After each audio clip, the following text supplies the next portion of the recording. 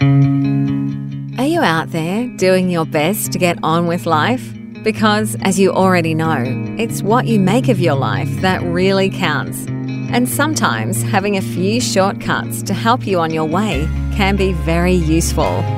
The NLP Matters podcast might just be the toolbox you need to focus your attention, your effort, your drive onto what really does make the difference.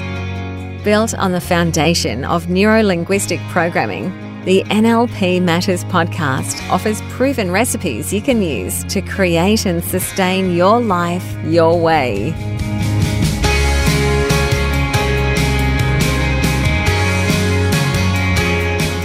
G'day, and welcome to the NLP Matters podcast.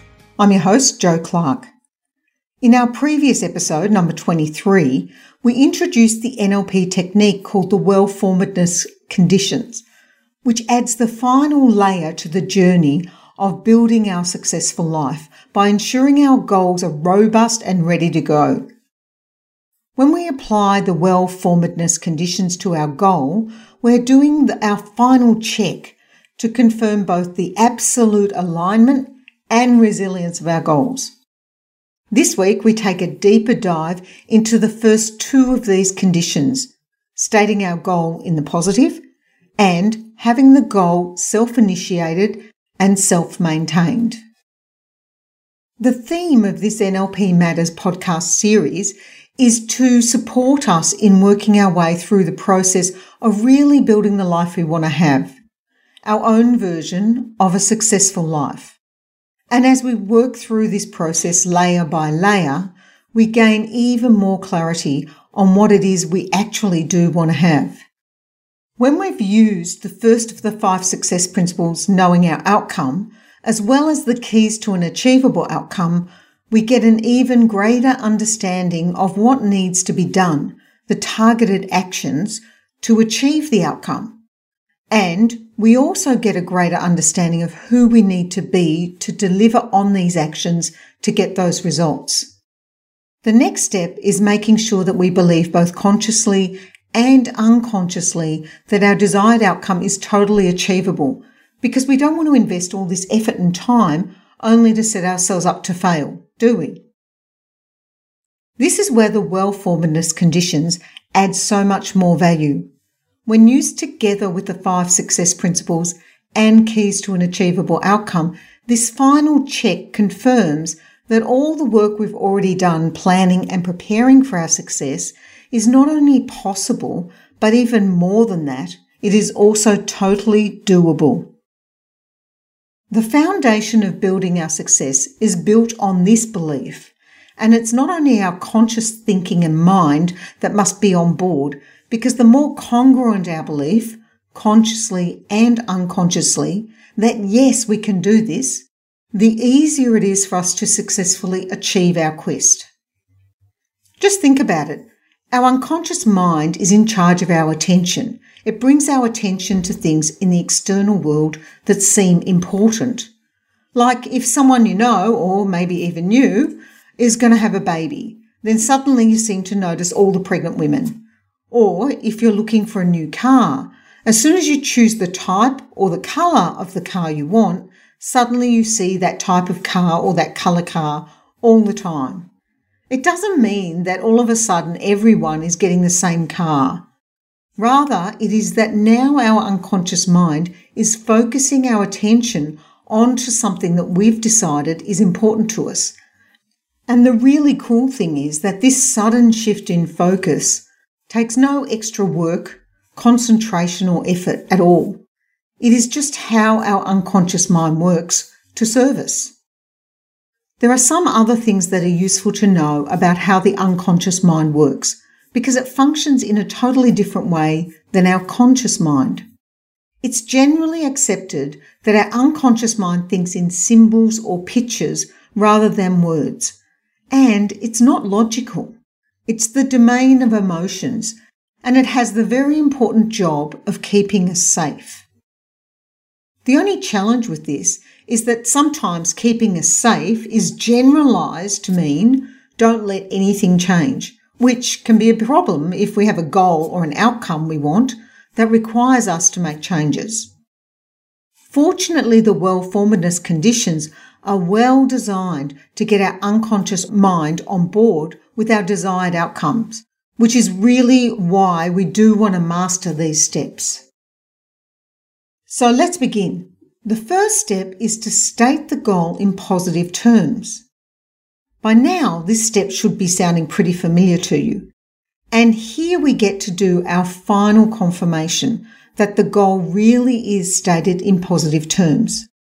This is critical to the success of our goal because the alternative approach puts our focus on what we don't want rather than what we do want. Remember, because our unconscious mind is in charge of our attention, we want to draw its attention onto what we do want to have instead of what we don't want. In this way, we can convince our unconscious mind that even though our goal might involve some change, it is desired change. We want to see our goal kind of like we're a 5 or 6-year-old and seeing a really pleasurable experience, like getting to have our favourite ice cream or reading a favourite book or watching a favourite show or playing a great game with our best friend. We want our unconscious mind to perceive our goal with joy and anticipation. We want it to go, woohoo, this is cool, I really want that.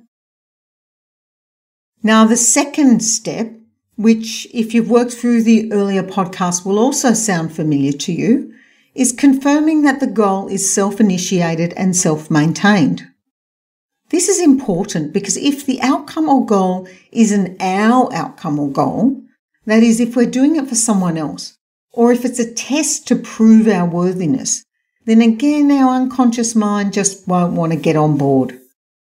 Remember, our conscious mind is there to protect our identity and to help us get what we want.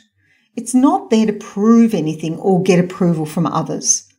So if the outcome isn't truly ours and we're not fired up by what we'll get when we have it, then we simply won't be motivated to achieve the outcome. Similar to any, 5 or 6-year-old, our unconscious mind wants to know what's really in it for me. Okay, so let's look more closely at how these two steps, stating the goal in the positive and having the goal self-initiated and self-maintained, work.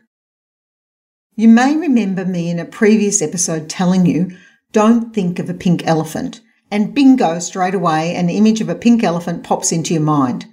This is exactly why it's so important to eliminate negative words from our goals.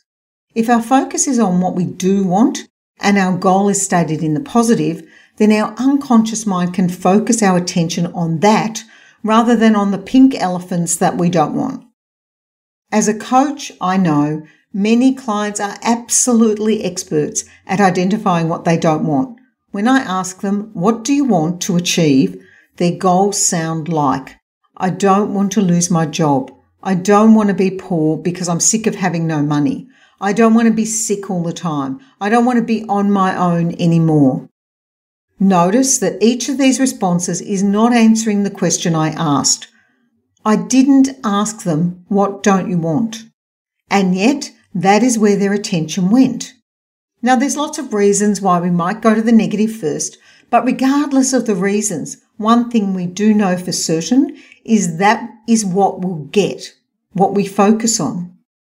When our focus is on what we don't want, then that is exactly what we'll keep getting. Because just like when you were looking for that new car and your unconscious mind was out there following your instructions and looking for what matters most, and if you have said, I don't want to be poor, then your unconscious mind is busily looking for opportunities for you to be exactly that, poor.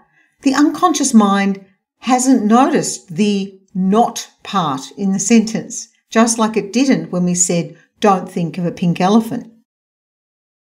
Think of our focus as being like shining a torch in a darkened room. We can only focus where the light hits the wall. All the rest of the room is in darkness, so we don't have access to it. If our torch is shining on losing my job, it literally can't focus on anything else, like maintaining my job or getting a promotion or getting a new job in another company, maybe with more pay. If my light and my focus is on being on my own, It can't be on being the kind of person who attracts others into their life. So the trick is to shine our torch where we want our focus to be. Fortunately, it's easy to move the torch. All we need to do is give our unconscious mind clear instructions on what we do want, because then we really do bring all our resources into alignment, both conscious and unconscious, to support us in the pursuit of our goals. I think you can probably now see why stating your goal in the positive is critical to making your goal achievable. The next trap we can fall into when writing our goals is to write them in comparison to where we are now. For example, I want to lose weight, I want a better job, I want more money, I want to be healthier, I want to get fitter. All these statements have a hidden assumption in them, and that is compared to now. I want to lose weight compared to now. I want a better job than I have now, and so on. If we actually reference the present into our goal in a comparative way, it means we're focused on what we have now. And every time we move away from what we have now, because our focus is back on what we did have when we were here, that's what's drawing our attention. So again, the risk is that this constant focus draws us right back to where we started from, because, as you know, we'll get what we focus on. So let's play with this a bit more and take a goal and have a go at reframing it so it's stated in the positive. Say, for example, someone comes to you who has an IT services business and says, I'm really struggling in my business at the moment. I went into this business because I'm good at what I do, but I can't seem to be able to drum up enough clients. When people hire me, they tell me how good I am, but I need to get better at selling. I want to be better at sales. Now, there's a lot in this statement that's very revealing. Firstly, words like, I'm struggling, I can't seem to, and enough tell us that they've got a really negative view of where they are at the moment. There is a positive recognition of what they're good at, IT, which is twice then negated because it's followed up by the word but. This person also uses what's known as necessity language, like need to, which can feel quite heavy, especially when it's in such a negative sentence. They've also fallen into the trap of talking about their goals in comparison to where they are now. That is, they want to get better at sales, which, as we know, has us focus on the present situation rather than how we want it to be in the future. Which means we focus more on the struggling for clients bit, and consequently, that's exactly what we get more of. If we consider this goal from the perspective of the unconscious mind, I think we can agree that there's not much to get excited about, which means the resistance to making the changes needed so that we'll achieve success is way higher. So how could we go about reframing this goal? Well, for a start, we want to take the negative words out of the goal. One way to do this is to describe where the business is at right now in fairly neutral terms. Like, in the 2019-20 financial year, my business generated X amount of dollars worth of sales. This approach just describes what is so, without the critical judgment frame being used to beat myself up about what it did do or what it didn't do. We would definitely want to continue acknowledging that the customers I do have love me.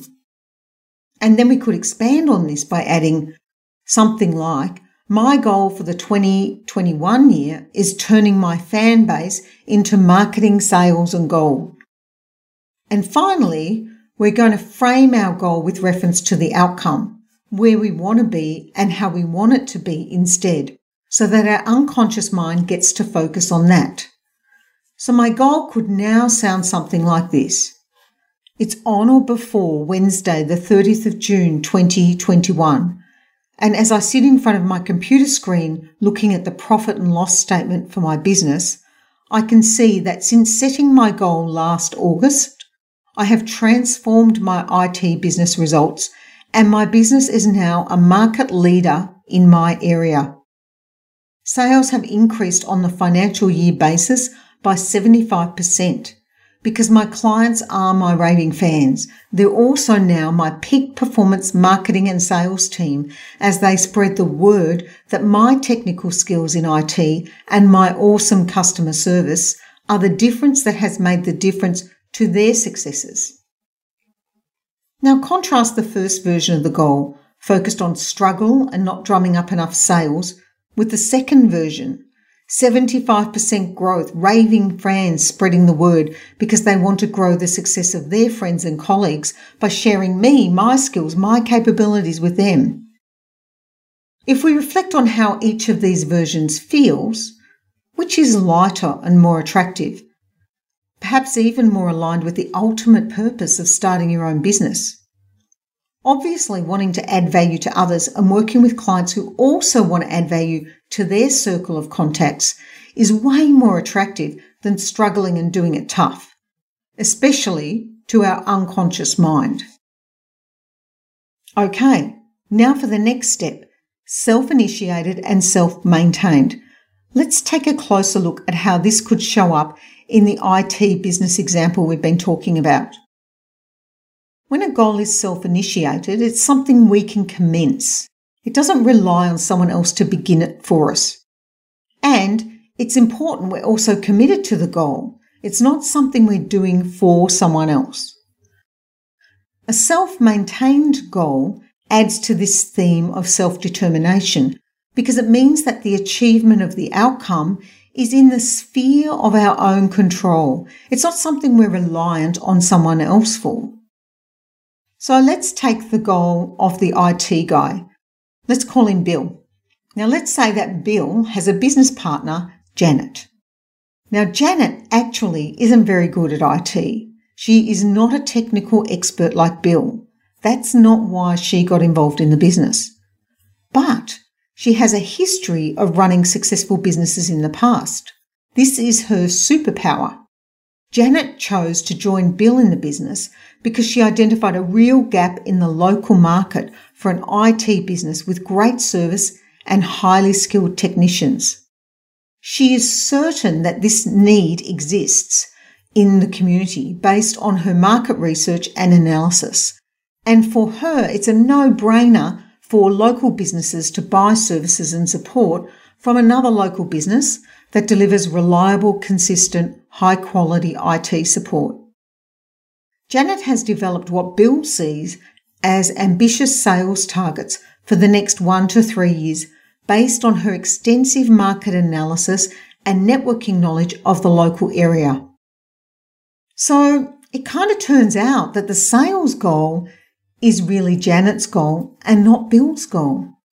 Now, Bill obviously recognises that the business must make sales to be successful, but his superpower is in the technical side of the business, and he doesn't really want to leave the customers waiting for services whilst he's out and about or on the phone putting a lot of time and effort into sales.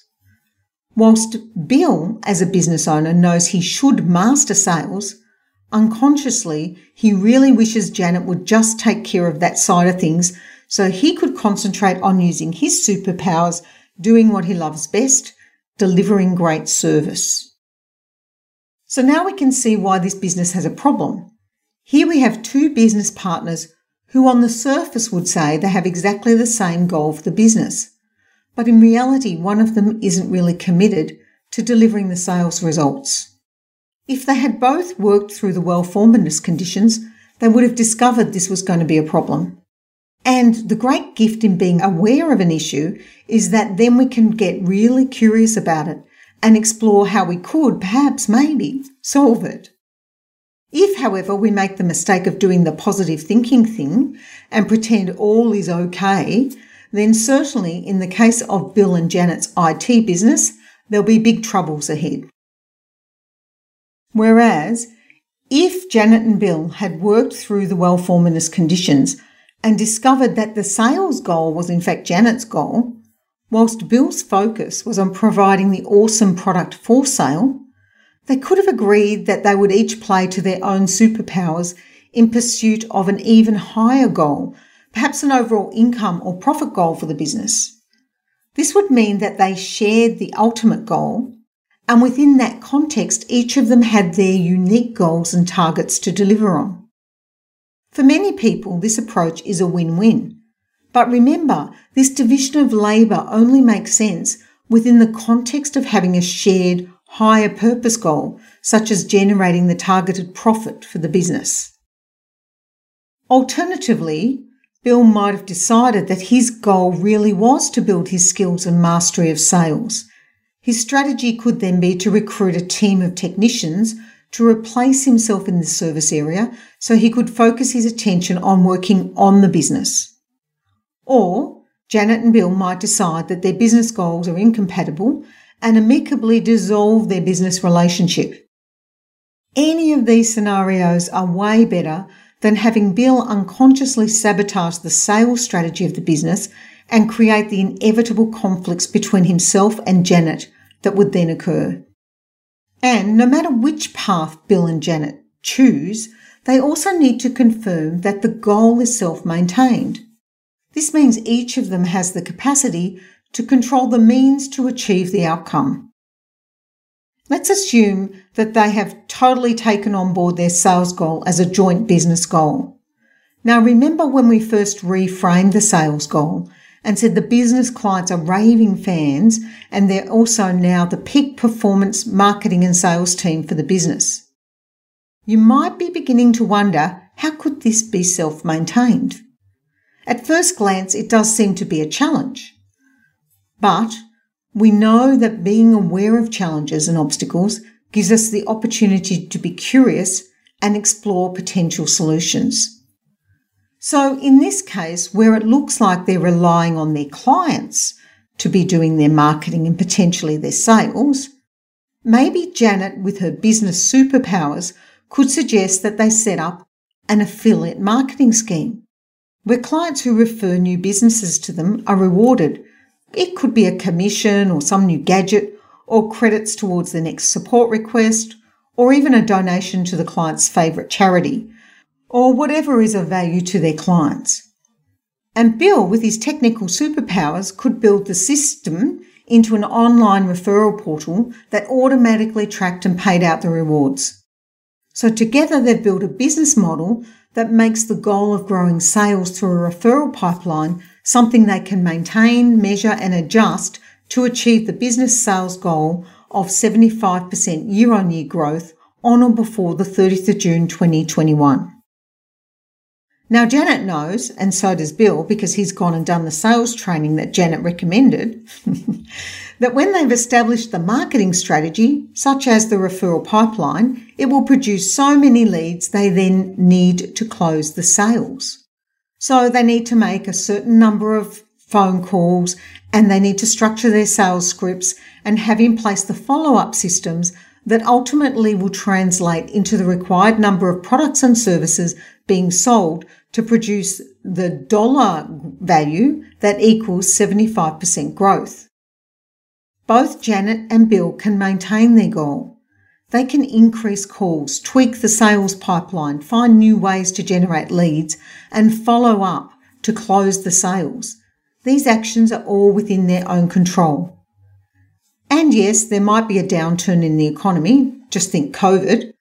And yes, there might be other competitors in the market. So there are variables that may mean the plan needs to be reviewed and adjustments need to be made.